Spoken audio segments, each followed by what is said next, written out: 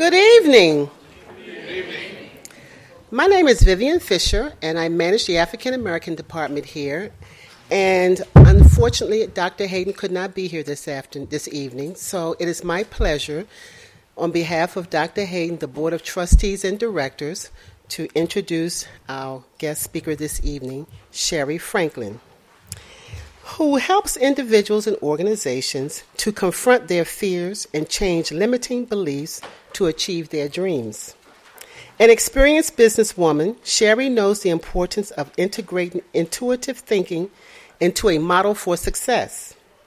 For close to 20 years, she designed, developed, and implemented promotional strategies for corporate clients as the owner of Specialties Plus, a firm she founded as a divorced single mother working in the basement of her home on Chicago's South Side.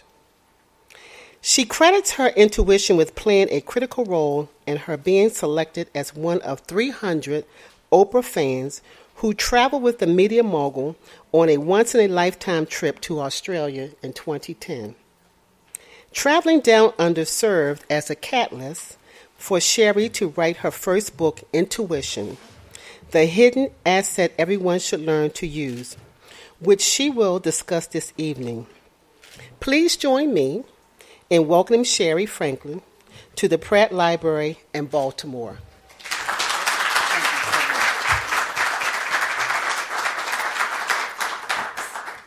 Good evening. Thanks for making the time to come. I know that this has been a period of a lot of turbulence, and I felt it was important in the midst of that to bring some light into the space. And so my husband and I traveled here, kind of like everybody else right now, trying to figure out, should we come, shouldn't we come? And the commitment to Enoch Pratt Library was so strong, we felt we had to be here. I want to first of all thank my hosts, and that is Lydia and Calvin Baker. They're such good friends that literally, even before they had even read my book, they were like, you must come to Baltimore. You must come to the Enoch Pratt Library. And when you have good friends like that supporting you, that's everything in the world. And so I really appreciate everything you've done. I was just telling Lydia, we've been in contact for the last several weeks. It seems like every other day. And it just means so much to get that support and for you all to have taken the time to come. So I really do appreciate it. Thanks so much. Now, a lot of times people ask me, what does it take to write your first book? Well, for me, what it took was me having a life-altering experience, and that was being selected out of 100,000 email applicants to travel to Australia with Oprah. The way my selection came about ended up playing a critical role in me finally pursuing my own dream to write my first book. And see, we all have dreams, but a lot of times what happens is we forget to dream anymore. Sometimes because we're just too busy, other times because we get beat down, and then sometime, one of my personal favorites is we have dream killers that surround us. And they will tell us all the reasons why you can't achieve whatever it is that you want. And what dream killers do is they make us connect with our doubts, fears, and insecurities. And the only way to achieve a dream is to go for it. There are no ifs, buts, maybes about it. If you've got a dream, and my dream had always been to write a book. I'm an avid book reader and a library lover, and probably tried to write about 3 other books that just didn't make it. And finally, it took the trip to Australia to make me realize there was nothing holding me back but me. So I'm going to share with you today lessons I learned in Australia. And as I go through my lessons with you, feel free to, converse or ask questions. And I'll just share with you the experience. Now, first of all, being able to go to Australia was a big deal because we didn't know we were going to Australia. During the email application, you just filled out various things. Like they asked things like, what's your favorite Oprah show? How did Oprah impact your life? And they called everyone. And what they did when they called you up, they finished the interview with one question. They asked this to every applicant. They said, what is your dream? And I told them my dream had always been to travel to the ancient ground to meet the Aboriginal people. I'd fallen in love with them because of reading a book. So I'll start from there. Now, the book that really made me really want to meet the Aboriginal people is a book by Marlo Morgan called Mutant Message Down Under. And there was something about that book, and I'm a book lover. There was something about that book that made the Aboriginal people come alive in my heart. First of all, they are the real people of Australia. They are the original inhabitants, and their path parallels that of the Native American Indian. And they came in, they lost everything, but yet they have such a strong, strong spirit. So that book actually played a part in this. And because I was willing to give to give speech to my dream, to admit to what it was, because many times what happens is when we have a dream, we become vulnerable. We don't want people to know what it is that we're really dreaming. Sometimes because we're afraid we're going to be hurt. Other times because we're afraid to say it ourselves, because once you speak it, then you're thinking, wow, there goes another dream I didn't achieve. So allowing myself to be vulnerable allowed me to be coming off that flight from LA to Australia with my childhood friend, Gail Baker. So that's us. And we came off the flight, and from there, everything picked up. Now, when you understand what happens with a dream, going on the show was really a big enough high in itself. Because I got to be in the show that day with some amazing energy. Everyone was on such a high. People were just like almost jumping out of their seat. And then we came out and Oprah announced, we're going to Australia. And that day alone was enough to really make me really, really rock my world. Then I found out a few weeks after being selected to go to the show that Oprah had handpicked me to be in a group of 12 women to travel to the ancient ground of the Aboriginal people. So that was really, really big. So it was like winning the trifecta. Everything happened. So here we are, and that was a big lesson to learn, because there were so many lessons. And one of the things is that we forget to be excited about our lives. I remember that period. We went on the show September, and we did not travel to Australia until December. Well, every day I woke up like a little child the day before Christmas. Some days I literally would get up and start dancing around the apartment. And I'm sure that I drove my husband crazy because he didn't get to go to Australia. Jim made the fateful decision, he'll kill me for this later. When they called and they took me through the interview, they said at the end, they said, there's no guarantee with this phone call you'll be selected. That decision will be made at a later date and time. So as soon as I got off the phone, I turned to Jim and I said, do you want to go with me on the Oprah show? He said, perhaps you didn't hear what they said. You're not going to be selected. I said, I have visualized myself with a seat in that audience. The only question is, do you want to come with me? When he said no, I picked up my cell phone and I called my childhood friend, Gail Baker, and I invited her to the program even before I had been selected to go to the program. So that's part of going after a dream. You have to be willing to put yourself out there. So we arrived in, and everyone was put into animal totem names. And my group was called the Frilled Neck Lizards. And we came in, and we were the only group that Oprah had. We had custom cowboy hats, custom Western shirts, and leather raincoats. And not only that, not only did we get fitted with those things that first day, they arrived in our room. That was my bag right there. They arrived in our rooms, all wrapped up by 8 o'clock that night, and by 6 o'clock the next morning, we were on a flight. So we came off a 15-hour flight to go on to 6 o'clock the next morning. So we were beat. And because our group was so special, everything that happened seemed like it moved in fast forward. Now, this is when we first checked in the hotel. This was my first opportunity to see the Aboriginal people. Now, one of the things you're going to notice is there are people of every rainbow hue. And again, a lot of this had to do with the European presence. And so what you'll notice, though, is when you're in Australia, you will not see the Aboriginal people in hotels, in government offices, in schools, in restaurants. You will only see them in tourist sites or the ancient ground. They are still ostracized in that society. So it is a very sad state of affairs. And what happened is, because the culture has been so, decimated by everything, they were still taking their children from them up to close to 1970. Because if a European man mated with an Aboriginal woman and they came out looking as the people over in the far corner do, lighter complected, blue eyes, blonde hair, they considered them to be half caste. And so that meant they took the children. And so there were people that we encountered in the ancient ground, they didn't even know if their brothers or sisters were still alive. And this is different than reading things in a history book, when you look people in the eye and they talk to you about their personal hardship. But again, they're very proud people. They're very dedicated to their culture. So this is how it was when we first came in. My first glimpse. So again, this is the 12 women that I traveled with.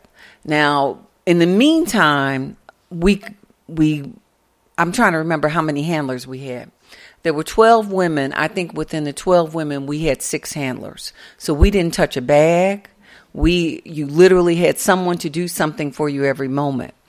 And again, we just got off the other flight from LA to Australia.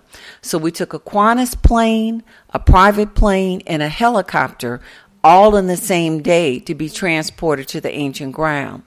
And you literally felt like you wanted to pinch yourself because you just couldn't believe this was really happening to you, because everything was just going so fast. And with all the time zones we've been in, there were some times where I was like, you wanted to stay awake for everything, but you were exhausted. This is my first glimpse out the helicopter. And these were great big helicopters. These were helicopters that fit at least 6 to 8 people in. And we were, just mesmerized at the land. It's very rich, very vibrant, but again, you'll see it's rocky. So that's not a land that's really farmland. And so it's a hard life for the Aboriginal people. They've received, I'm sure as they did the Native Americans, they've received their government assistance. But we both know that's not a good existence. And so they do have hard lives. Now you see a waterfall all the way in the back. You see the shadows of our helicopters. There were 3 helicopters that came down with us that day. And I call this really crossing the invisible line, because it's really like you're in one place that's the past, but it's the present. And I literally felt when I landed up there, like my skin felt tingly. It was just such a special moment. Now that rock area right there, you're going to see that's the Rock Art Gallery. This is where we actually went under as a group. Now, traveling with us that day, in addition to the 12 women, were Oprah's film crew, a film documentary crew, different officials from the Alaskan Tourist Bureau. And this is one of those things about achieving a dream. Part of being able to achieve a dream is you must be willing to put yourself out there. I had planned a meditation for the women, even without knowing whether or not I would be allowed to do it.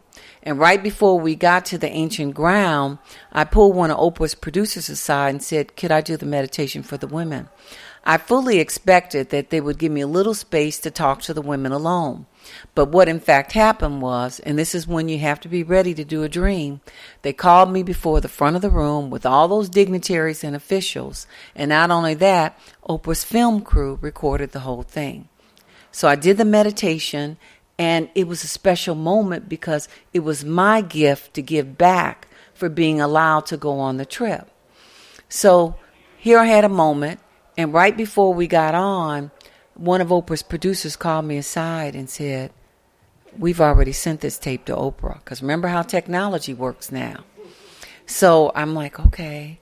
So we go out on the land, And the first thing we do when we arrive, and this is, let me pronounce it correctly, Gabarnmung Cave, okay? And this site was only rediscovered a couple years before we came there.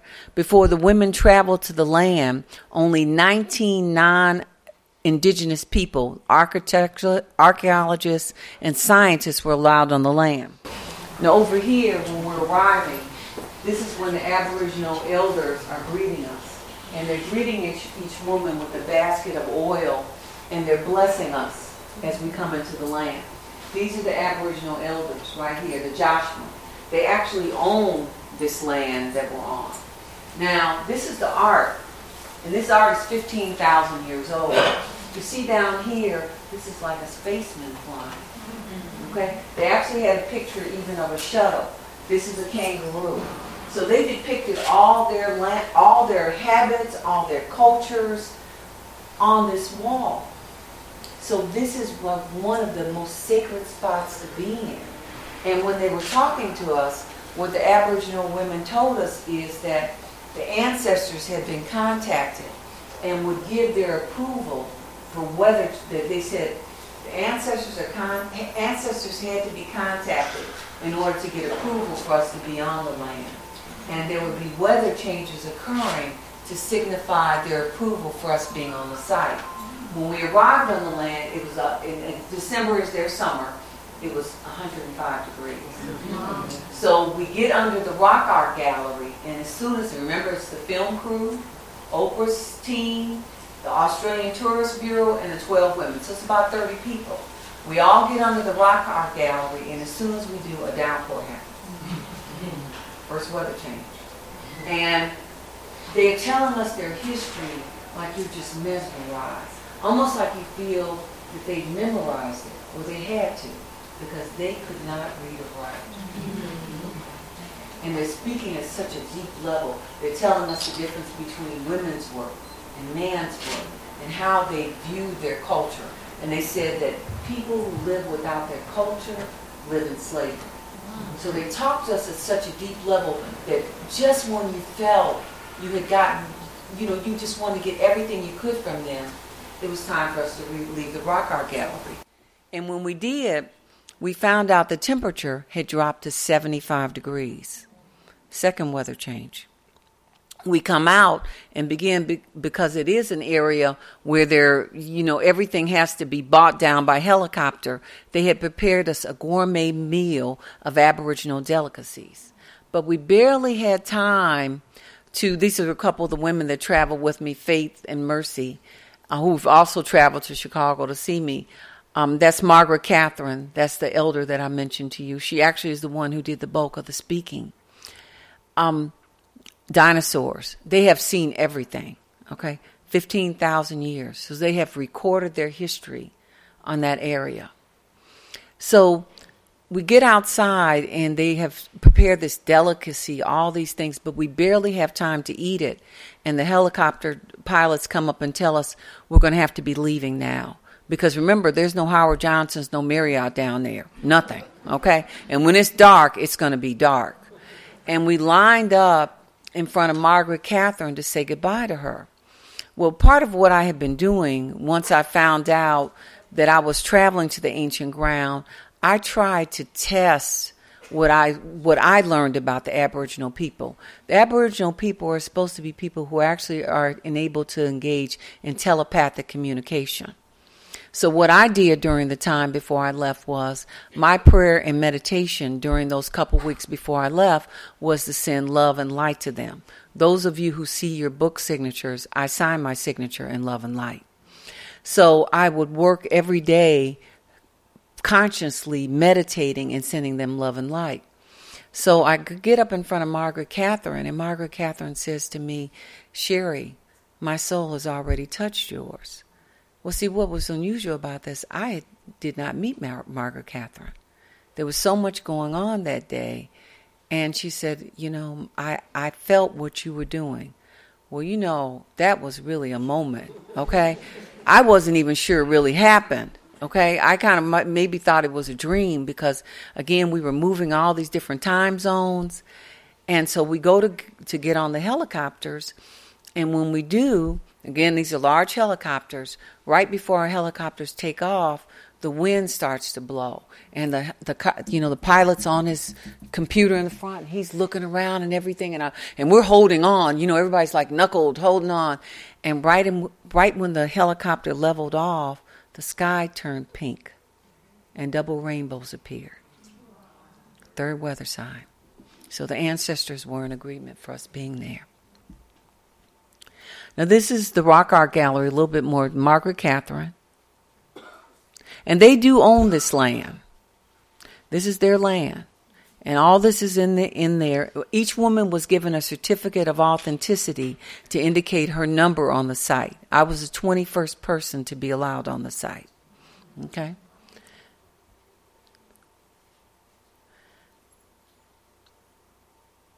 And again, because you see every hue of the rainbow, in the people because of the mixture of the European blood. That's my friend Gail who traveled with me. You see everything. Now, this is the gallery that we were standing under when the downpour happened. It's also where all the rock art. Now, Oprah wasn't on this part of the trip, but she did come to us later. We were the only group out of all the people who traveled there were total 300, that Oprah spent a full day with. And I think that part of the reason she did it is because of this site right here, Uluru. Uluru is considered to be one of the most ancient spiritual sites. And again, because everything got taken from the Aboriginal people, they had to go to court to fight to get it back. It's also known as Ayers Rock. And so we took a helicopter ride and flew around there to be able to see the site. And it's very interesting because the mountain is so special that they literally have it divided into a male side and a female side. We were not allowed to take pictures of the female side, but it resembled the female body. And this is where the women went to learn how to train to become women. And it's where the men went to their side to learn how to be men. So they were very much into the culture of understanding gender roles. Now, it was because we were at Uluru, that's the mountain behind us, Oprah surprised us and showed up that day. And this is a picture that appeared on the front pages of the Australian newspaper, and the National Enquirer, and People magazine. So when we got there, she showed up by helicopter. And everyone was pretty taken, as you would be, for Oprah showing up. And we reacted like little kids, okay? Everybody tried to take as many pictures as they can, and we hid our cameras sometime, and we're like trying to take pictures of her. And she acted like we were family. She talked to us, and that was when I first got the inkling of how much that meditation I did really mattered. Because that's when she joined us for dinner. And, you come in, big dining room, but we're the only people there with Oprah. They had closed off the restaurant in Australia. And my name was right there on the name tag next to Oprah. And I looked at it, and I went up to the producer. I said, maybe there's been some mistake. I'm right here next to Oprah. She said, oh, no, Sheree. She saw the meditation that you did. You earned your seat. Okay? So that earned me a seat. So that's one of the things about pursuing a dream. You have to be willing to earn your seat. So we spent the day at the mountain, and it was probably one of the all-time great experiences of my life. We had a day where we listened to their culture. We saw everything that they did. It was a very warm experience also with the women, because the women actually, even though they don't watch television, they all knew who Oprah was. Yeah, they all knew who Oprah was. So everyone was really, it was like, and there was one point. They came out and they danced for us one night. I think I don't have the dancing scene yet. I'll pull it up a little bit later. But Uluru, again, formed thousands of years ago. Now, the unfortunate part is that because it was taken away from the Aboriginal people, it's polluted now. And so they're not able to use the water. Because what happened is tourists would go up, drop their cameras, drop their litter, we don't have a great deal of respect for national treasures. So they're trying to return it to its natural state so they'll be able to utilize the resources that are available to them.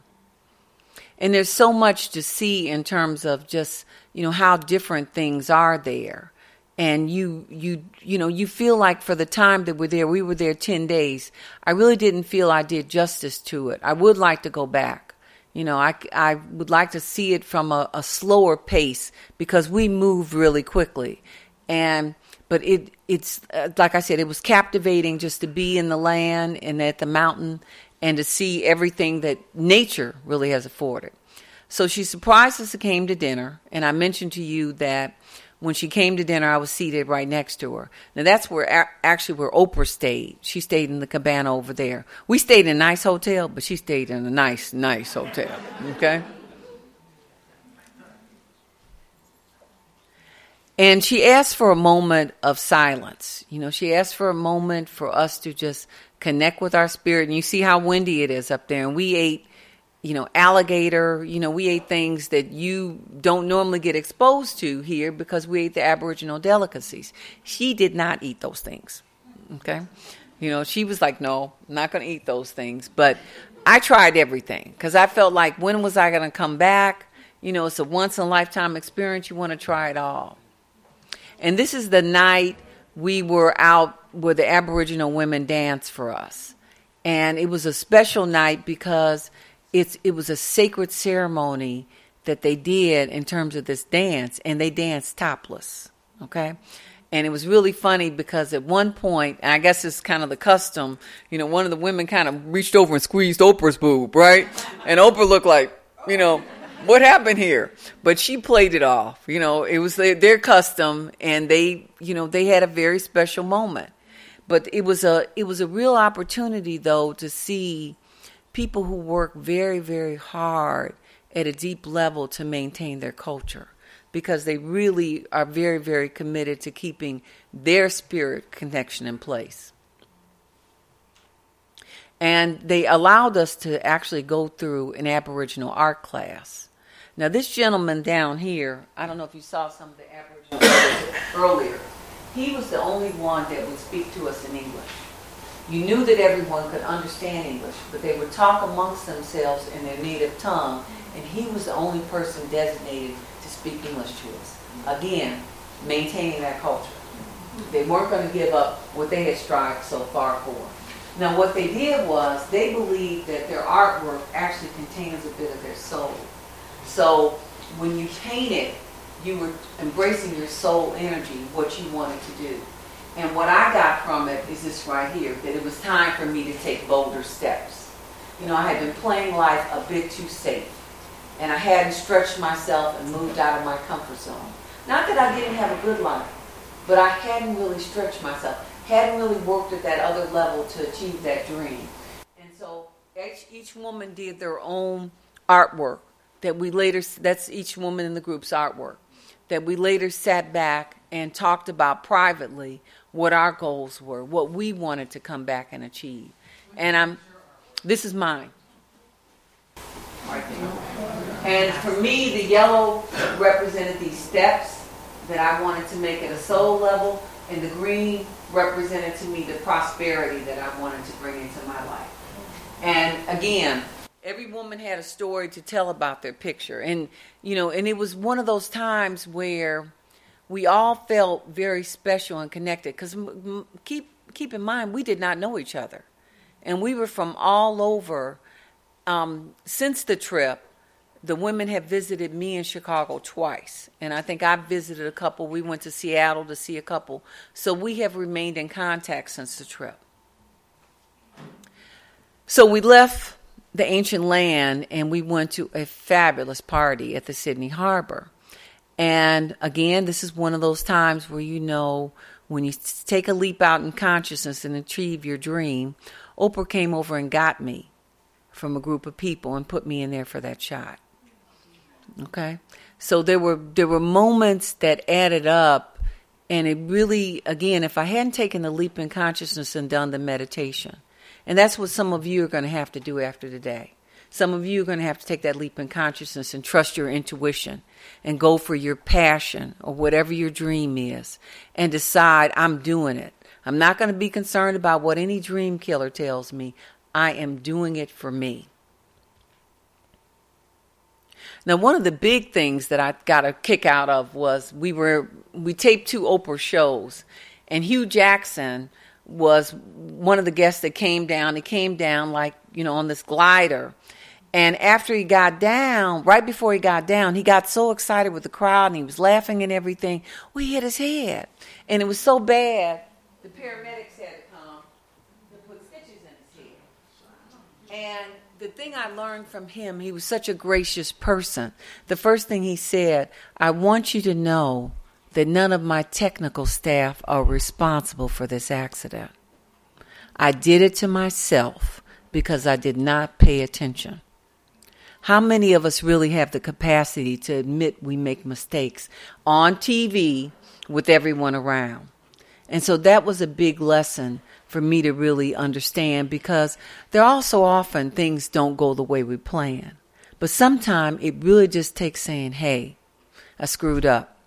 This didn't go the way I planned it to be. So that was a big lesson for me to embrace, because he did it so casually and with so much grace and so much dignity. And it was a big point, because we do need to learn that. That's one thing that's all of us can learn in the growth experience. Now, again, because we had party all the time, we were always doing something. And one of the big events was when we got on and everything was always brand new. We got on a brand new bus one night, and a flat screen TV came down, and Oprah told us, you follow me to Australia. Now won't you follow me to go see Jay-Z and U2? Okay?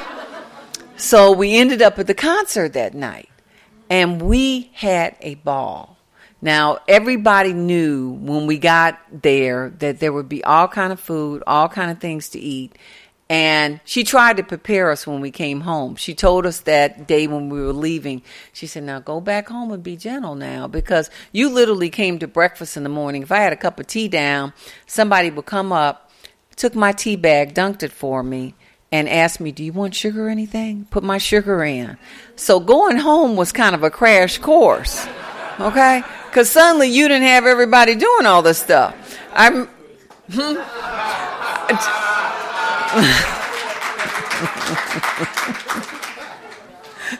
But it's like I said, you're living at such a high level. I remember the ladies and I, because we stayed pretty close in our group. We were literally like cracking up about Hugh Jackman, and we were saying, one of the women, Stacy Carter, my friend, she was saying, if I don't come down to breakfast in the morning, that's because Hugh was in my room, okay? And who steps off the elevator but Hugh Jackman, right? And he comes out, and he knows that we're kind of laughing about him, okay? But doesn't know exactly what the joke is, and we have fallen out, okay? So there were a lot of special moments, but the food was to die for. That was the party up there at the Sydney Harbor. Now, what made that party so significant is that's when I found out what my having a dream really meant. One of Oprah's producers came up and asked me, she said, are you Sheree? I said, yes. By then, I knew 100,000 people had applied via email. And she said, I'll never forget you. I said, why? What'd I do?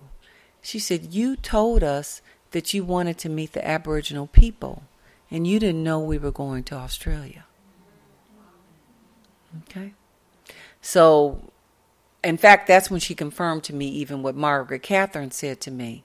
She said, that was something what Margaret Catherine said to you. I looked at her, I said, that was real? I thought it was a dream. And she said, no, we got it on videotape. Okay? So that's when the real moment came through, how unique and how special everything is, and how everything really is interconnected. A lot of times what happens is we don't pay attention to the interconnectedness because we're so busy and we're seduced by technology. We don't take the time anymore to be quiet or to reflect on our talents, skills, and abilities as being enough. What if I didn't think, I could get up and do the meditation?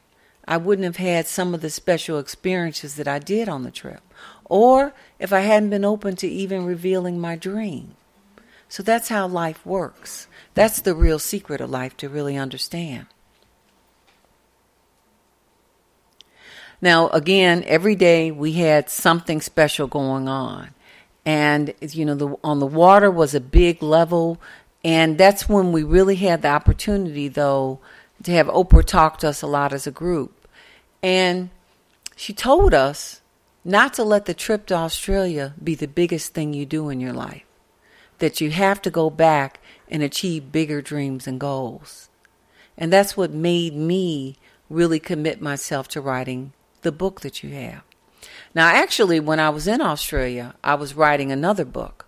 I had operated as an MBE, a minority business enterprise, for a number of years. So I tapped into my community, and I was writing a book called Minority Women in Change, Secrets of Those Who Did. I happened to have given a chapter of the book to one of Oprah's producers and said, "Would you read it for me? Let me know what you think." Well, she told me she didn't think it was that great. She told me it's okay, but I don't think it says anything spectacular. Now, suppose I had let those words take me down to the point where I didn't try this book. See, you're always going to have people that are going to poke holes in whatever you do. And she was actually right. I wasn't that thrilled about the book myself. When I got back, the women who visited with me in Australia, the 12 women, they knew I was writing the book. And they said to me, "Sheree, how's the book going?" And I said, "Well, I've done some interviews, but it's just not rocking my world." And they said, "Don't you remember what the Aboriginal women told us?" They said, "Before you can write someone else's story, you must first write your own." And after that, I changed. I felt I was intuitively drawn to write the book that you have. So the book is an outgrowth of the experience of going to Australia. I don't know without the trip that I'd be in front of you today.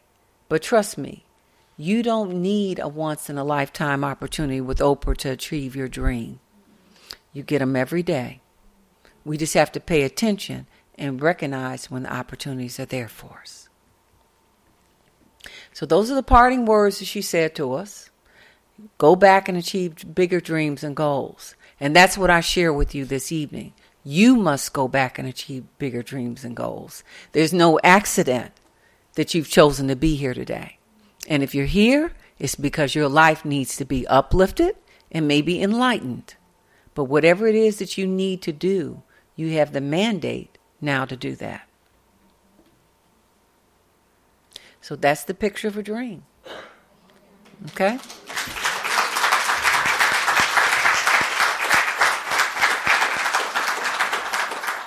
I'm open for questions. There's a mic there to use. Thank you very much. Very good presentation. I have a question. On your trip to Australia, did you have a chance to meet with some of the children of the Aborigines? Do you know what kind of educational opportunities do they have, if at all, and how are they able to achieve the dreams?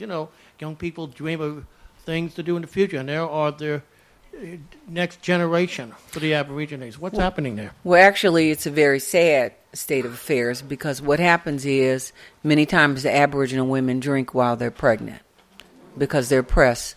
They have a very high rate of alcoholism, as we find in the Native American culture, and they suffer from what's called fetal alcohol syndrome.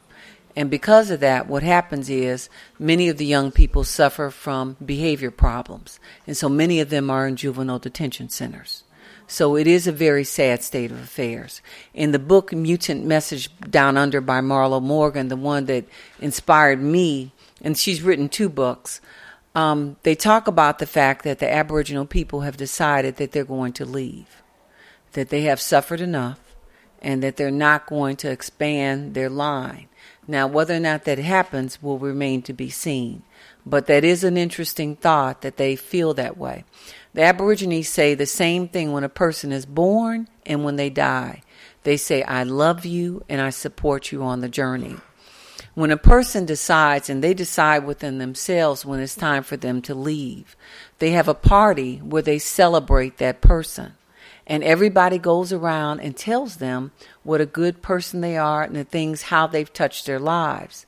And then at the end, the person lies down on a mat and wills themselves to die. Okay? So they are very astute people in understanding, and because they understand the different plants, the different herbs of the native lands, they're things that they understand that we don't. Yes. Hi, I want to thank you for being here tonight, and thank everybody else. Some of us had to come, you know. Thank you. And I'm just glad to be here. Thanks for your presentation. I wanted to just share with you, I came down here to hear about your book, Intuition. I had no idea that you'd be talking about Australia. Your PowerPoint presentation was so pleasant, and it made me remember and dream about, we sent our daughter there to Australia. She went with Dwight Eisenhower's program, Up With People. So she was 16, and she went for 3 weeks.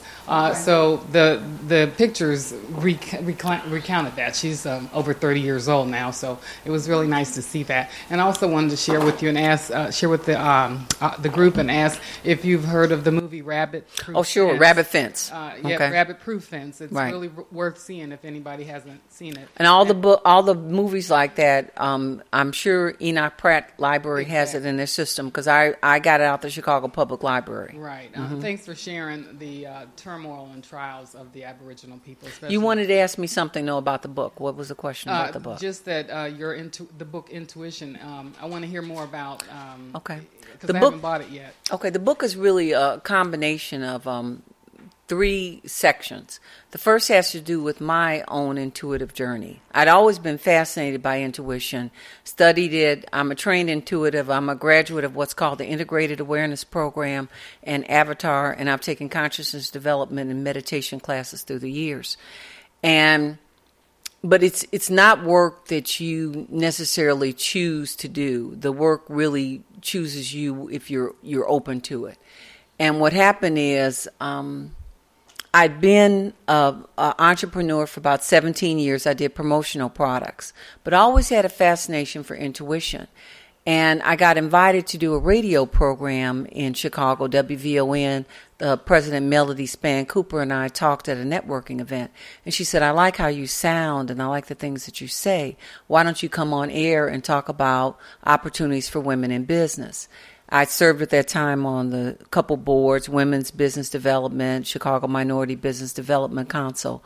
And I'm on the air taking calls, and suddenly a woman calls up and she says, the only way I can get a business is if I got a miracle. Well, I just told her I understand the process for creating miracles, and I explained it to her. The phones lit up. I ended up getting a small radio program that I was on air on Mondays called Inner Vision, and that's where my first clients came from. So I was still doing Specialties Plus while I was doing the radio program, and then starting to develop my own client base. So that's one part that the book goes into. The second part has to do with my clients, the people who've allowed me the honor of participating in their life journey. And the third part has to do with the people I admire who use their intuition to help lift the consciousness of the planet. There are people out here who are doing very, very big work, and we need the light workers around, especially in times of what's going on in Baltimore now. We need these light workers to step up and do their work, because we have to have a uplift in consciousness in order for things to change. Everything's not down, everything's not downtrodden, but we need thinkers. We need people who are willing to put themselves out there and say, wait a minute, this is the way I think things could be done.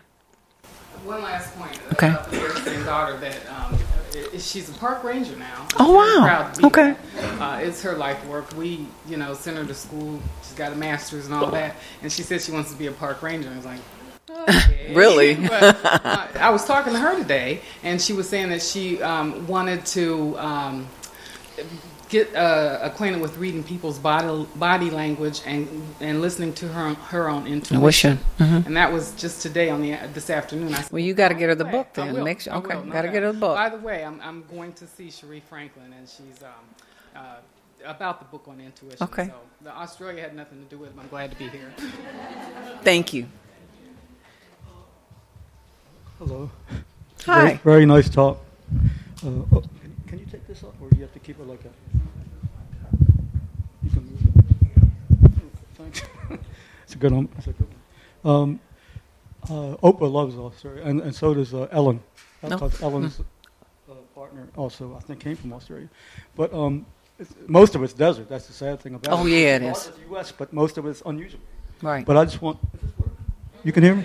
We can hear you. Okay. We can hear you. I'm used to the other one before. The other microphone was better. I just want to know, are you close to like psychics? Are you intuition's close to psychic ability? And do you believe in like someone like Caputo? I think. Well, there's a difference between an intuitive, and a psychic. A psychic might tell you, you're going to go down the street, you're going to see a green car, there's going to be a man in there that you're going to marry. Intuitives are a little bit different. What we do is we practice at the level of really just being keenly aware of what's going on. Your body really is your laboratory. It really tells you everything that you need to know. And in intuition, what comes in is usually delivered in bits and pieces. And so you stay aware to what's happening. What I do when I see someone as an intuitive coach and counselor, what I do is I ask when a person is before me, I ask, what do I need to know about this person today? And I just pay attention to what comes up. It might be a word, it might be a whole sentence, and that's how we begin the dialogue. So it's really about paying attention to all the senses that are going on in the body. Okay. Hi, before you get here, I want to ask a question. Your book says you cite case studies in addition to your personal experience. My clients. Right, exactly. Okay. So beyond the Oprah experience, as I see intuition versus intellect, you think about certain things and what they should do, and at times you get a feeling about things. Right. Can you cite an example in the book from your work with the clients of how using the intuition versus the intellect, Sure. or do they commingle? How do you advise? Well, first of all, I think that intuition should be placed right up next to analytical or fact-based thinking in helping you to make a decision. Let's say you make a list of whatever it is, decision that you're facing. You say, this is my analysis, this is what the facts tell me, this is what the research says, and you also need to put down what your gut tells you. Okay? And what I'd like to say is it really doesn't matter if you're at the pool table or corporate boardroom. We're all using gut-based thinking in the decisions that we make. And what I say is turn it on. Make yourself even more aware of it. But what happens is many times what blocks our intuition is the fact that we multitask. You know, our brains get so cluttered when we go from task to task that literally you can't sense when you're not doing something right. And so what I do with my clients is I teach them how to slow down, to pay attention to their intuition. See, the information is always there. It's just if you choose to listen. But you asked for one in particular story from the book, and I'll tell you about a woman that came to see me. And it was when I first started seeing clients and wasn't really even sure what I was doing at that point. And she came to see me, and the first thing I got back was ask her about the gun. And it really blew me away because I had just started doing my work. And I was so unsure about it that I went next door to the man who brought me into the practice, a guy by the name of Kurt Hill. You'll see his chapter. It's called A Healer's Healer. And I brought to Kurt, about what she said. I said, I keep getting back about this gun, Kurt, and it's really, I don't know what to do. So Kurt came back in the room with me, and we talked to the woman, and he asked her one simple question. He said, do you have a gun on you? And she did. She was a police officer, though. And we asked her to put the gun in the garbage can, and we took it up front before I talked with her. Well, what happened was she was a woman who had been abused on so many different levels, had really had a very, very hard life. And she had some unfortunate experiences where, family members had abused her, just really had a bad time. And I was amazed at her capacity for survival. I'm not sure if the roles were reversed that I would have done as well as she did. Well, anyway, getting back to what happened was after Kurt left the room and we talked, that's when I really had to trust my intuition because I was all alone. And it was the chapter's entitled The Turning Point. And that was a turning point for me. And as she talked to me, what happened was when she graduated from the police academy, she was selected to go to an elite drug team. And it was during a time where 98% of the drug team was all white males, and she was an African American female. So she allowed them entree into drug deals they could not have gotten into without her presence. Well, they weren't pleased to have her on the force, and they did everything they could do to harass her. So here's a woman who's been abused, in a very difficult and stressful work environment. She had to depend upon those police officers to protect her. And then she met a man that she knew intuitively would not make her a good husband. But again, the cycle was too ingrained, so she married him. So fast forward, they'd had a child together, and after the child together, then things really got bad. And he had decided that he wanted half of this house that she had worked so hard for. That's where the gun came in. I asked her, I said, what part of a gun has to do with your visit with me today? And she said she had been thinking about killing her estranged husband. So there are no accidents. So she showed up that day, and recently we've had dialogue. I had not seen her for some years until it was time for the book to come to completion, and we ran into each other at a networking event. Actually, she recognized me quite quickly, and we had a chance to talk. She didn't kill him, okay? She went on and sued the DEA for harassment, got a $750,000 settlement, is in negotiation now with a motion picture company to do a story for her life. So it was a turning point for me. And, turning points are really big moments, because what happens is many times when a turning point occurs, most of us run from them. Okay? We see that turning point and like, no, I don't want to have to make that decision. I don't want to have to deal with that. And turning points are actually some of the best opportunities for growth, because how you act when you're in upheaval determines how long before you're in achievement again. So we learned a lot about each other. I learned a lot about my capability and my aptitude for understanding people. So it was a real turning point for both of us. Did that answer your question? Okay. You had a question, sir? Do you have a daily meditation practice that you would share or recommend? Actually, I wanted to do a meditation with you, so since you've asked, why don't we take a moment, okay? Can I get you to close your eyes? Take a deep breath in. Make sure your cell phones are off, because I've heard a couple going off, please. Okay. Take a deep breath in. Let it out. Take another deep breath in. Let it out. Take another deep breath in. Let it out. Take another deep breath in. Let it out. Now I want you to see if you can notice the beating of your heart. Quietly notice the rhythm.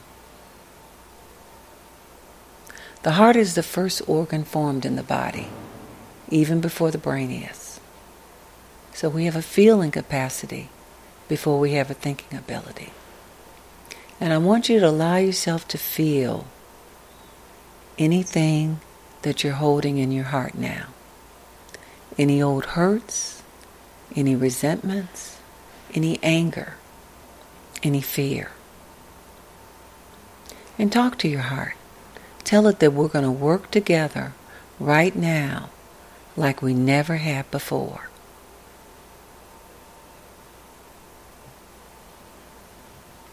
And tell it that you're willing to release any old hurt that has been held in the heart. Anything that has caused you grief, anything that's caused you nights when you haven't been able to sleep. Tell the heart that right now we want to clean it out. We want to let go of everything that has been an old hurt that has bothered your soul. Don't judge what you're releasing. Just allow yourself to release it. Imagine in your mind's eye that you are surrounded by a beautiful white light. This light is so special and so unique It is the light of the source energy for everything that has existed in the universe since the beginning of time. Ask this light to work with you in releasing anything that has been held in the heart chakra, anything you've been wanting to let go of, and know in your heart that it's time. There's no better time than now. Allow yourself to release it. And imagine that as this hurt is released, your heart fills with love. A beautiful, beautiful sense of love. Love for this moment, love for yourself, love for all of humanity. And you're going to take this love that you've created in your heart for this time, and you're going to take it and move forward in your own lives to accomplish your dreams, hopes, and desires. It's okay to let it go. It's okay to let anything go that you need to at this moment. We only need this moment to let go of whatever it is that you want to release.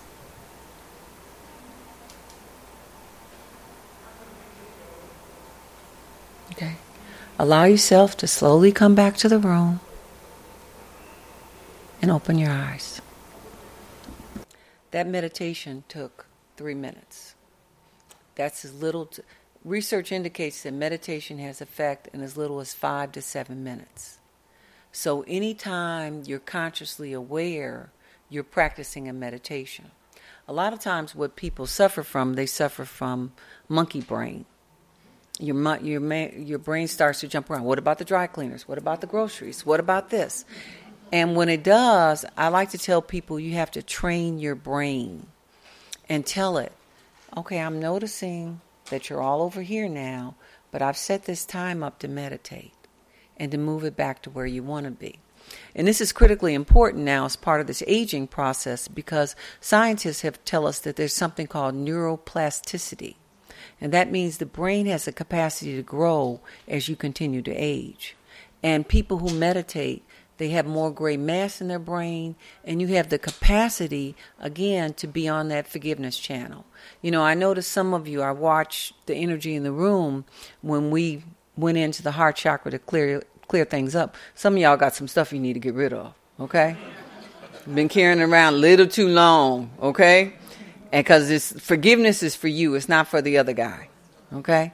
And so if there's something you need to forgive, no better time to do it. In the book, I mentioned one website that I'll, share with you now. It's a book by the same name, and it's called Radical Forgiveness. RadicalForgiveness.com. The book is by Colin Tipping.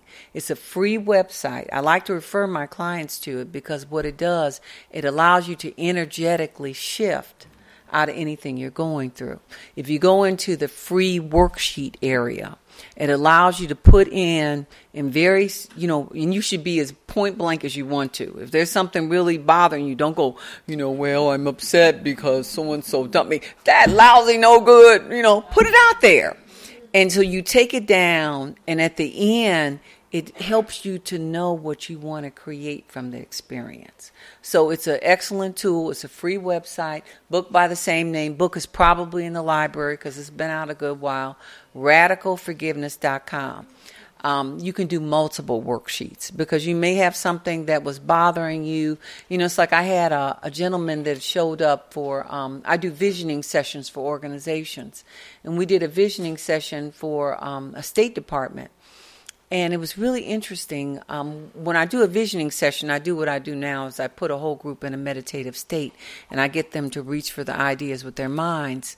And it was really interesting. This one gentleman, and he was actually the department head, started to cry. And afterwards, I asked him, I said, what happened? Well, he had been really angry at his sister who died. Okay? And it took the meditation for him to realize it was time for him to forgive it. So we hold our memories, our cells hold memories, and there are all kind of things that we do need to clean out because, think about how the word disease breaks down. Disease, okay? you have to stay balanced in the body. And that means you have to let this stuff go in order to make yourself a clean palette, a blank canvas, so you can go out and to create whatever it is that you want in your life. Any other questions? Eloise. Can everybody hear me? Yeah. I thought you could. When you do personal meditation, do you ever utilize like soaking music, or do you primarily just focus? No, I like music. I mentioned one in particular, a guided meditation that I like by Dr. Wayne Dyer called Getting in the Gap in the book. Getting in the Gap, what Dr. Dyer does is he does an ancient meditation called Japa, J-A-P-A. And he breaks the Lord's Prayer down into the first 10 words. And what he does is he goes in the space between the words. So he says, visualize the word our, and then visualize the word Father. And then he tells you to go in the space between the words and say the ah sound. Ah is the sound of creation. Every name of God in every religion and every culture since the beginning of time, Allah, Buddha, Jehovah, Krishna, all has ah in it. And so he goes into the ah sound. I find it's a very good meditation to use. They have a 10-minute and a 30-minute, and it's a dual book and CD. So it's a good one to work on. It's 10 minutes and 30 minutes. I think that's it. But it's a good one to start. Guided meditations, I think, are really good. But I like to go into the silence. And it was going into the silence is what awakened me actually to doing this work. I would get up every morning. The last 2 years I was doing my Business Specialties Plus, and I would hear very distinctly, you're supposed to be a teacher. I would hear it. And I would say, nuh-uh, not me. First child tells me, shut up, they be in the closet, I'll be on the news. Not going to do it. And I realized I am a teacher, but I'm a different kind of teacher. And so, but it wasn't until I was willing to surrender to doing the work. That's when, I think within a day or two of surrendering, just finally I said, fine, you want me to do it, you have to set it up. I'm not doing a thing. And within a day, the opportunity came in with Melody Span Cooper. So, you never know, how your destiny will unfold. Because, see, there's a difference between fate and destiny. See, fate is passive. You follow the community or your family traits and whatever it is that you do. Destiny, you take action. You're willing to take risk. And I wanted to embrace my destiny. Okay? Anything else? Terry? I've always had a problem making the distinction between tuition and deja vu. Mm-hmm. I don't know about anybody else in the room. No, I say that. I do. Deja vu is one of my signs that my intuition is kicked in. As soon as I start thinking that something feels like I've been there before, I know that's the universe's way of letting me know to pay attention. So it really just depends on how your intuition. Well, again, it's like meditation. There is many ways to meditate as there are the people who do the meditating. There's many ways to interpret the intuition as the person who receives information. It really just depends on your ability to tune in and pay attention. And probably the biggest thing about intuition, and I say this in my book, this is the difference between us often being a victim, of crime, is your ability to take action. You can't sit there and think, I'm not feeling good about this. The lights are dark. I shouldn't walk to my car and then still go on and get walked in your car and somebody knock you in the head. Okay?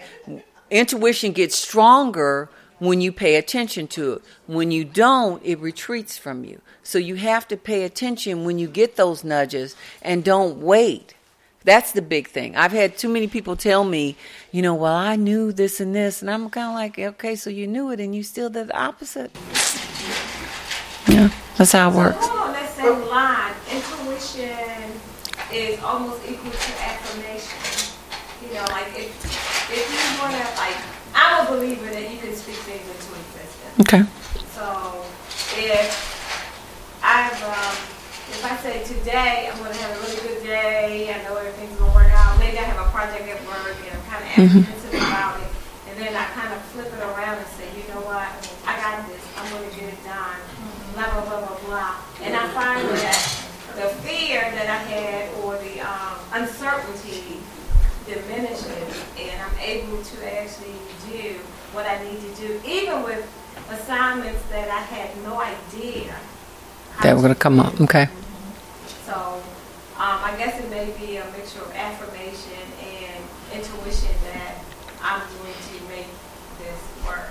Well, I think change happens in the invisible level. So the relationship you have with yourself is so important, and it begins with the self-talk. You're either selling yourself to yourself or you're not. If you're going to tear yourself down, you're going to have a bad life experience. But if you're building yourself up and telling yourself, I am capable, I am smart, able to do, able-minded, whatever it is, if you send yourself that verbal message, I think everything relates to everything else. And so you have to massage the soul with love. Because so often what happens is we think about all the bad things that can happen. We go through, what if I go in, I'm going to lose my job, okay? What if I don't, have the money that I need to pay these bills? And those are things we focus on. And the reason simply is most of our beliefs are fear-based. So you really have to work on what you're really afraid of. And to be willing to address the fact that, life is not always perfect, but we have the ability every day to get up and have a do-over, to create who we want to be that day. And that takes real discipline, because there are things in life. We were talking, some of the people in the reception area, we were talking about how bad CNN made everything look in Baltimore. That if you believed everything that was going on in CNN, you thought the city, was almost burned down. Right. And so, but again, it depends on what channel you choose to tune into in your life. If you're on the positive channel, if you're on the peace channel, if you're on the love channel, you got to love you no matter what's going on. Okay, because we've all got ups and downs in our lives, and we've all got parts of ourselves that maybe we're not 100% happy with. But if you love you, then you have the ability to ride through whatever life presents to you. Thank you. Thank you. Okay. Thank you.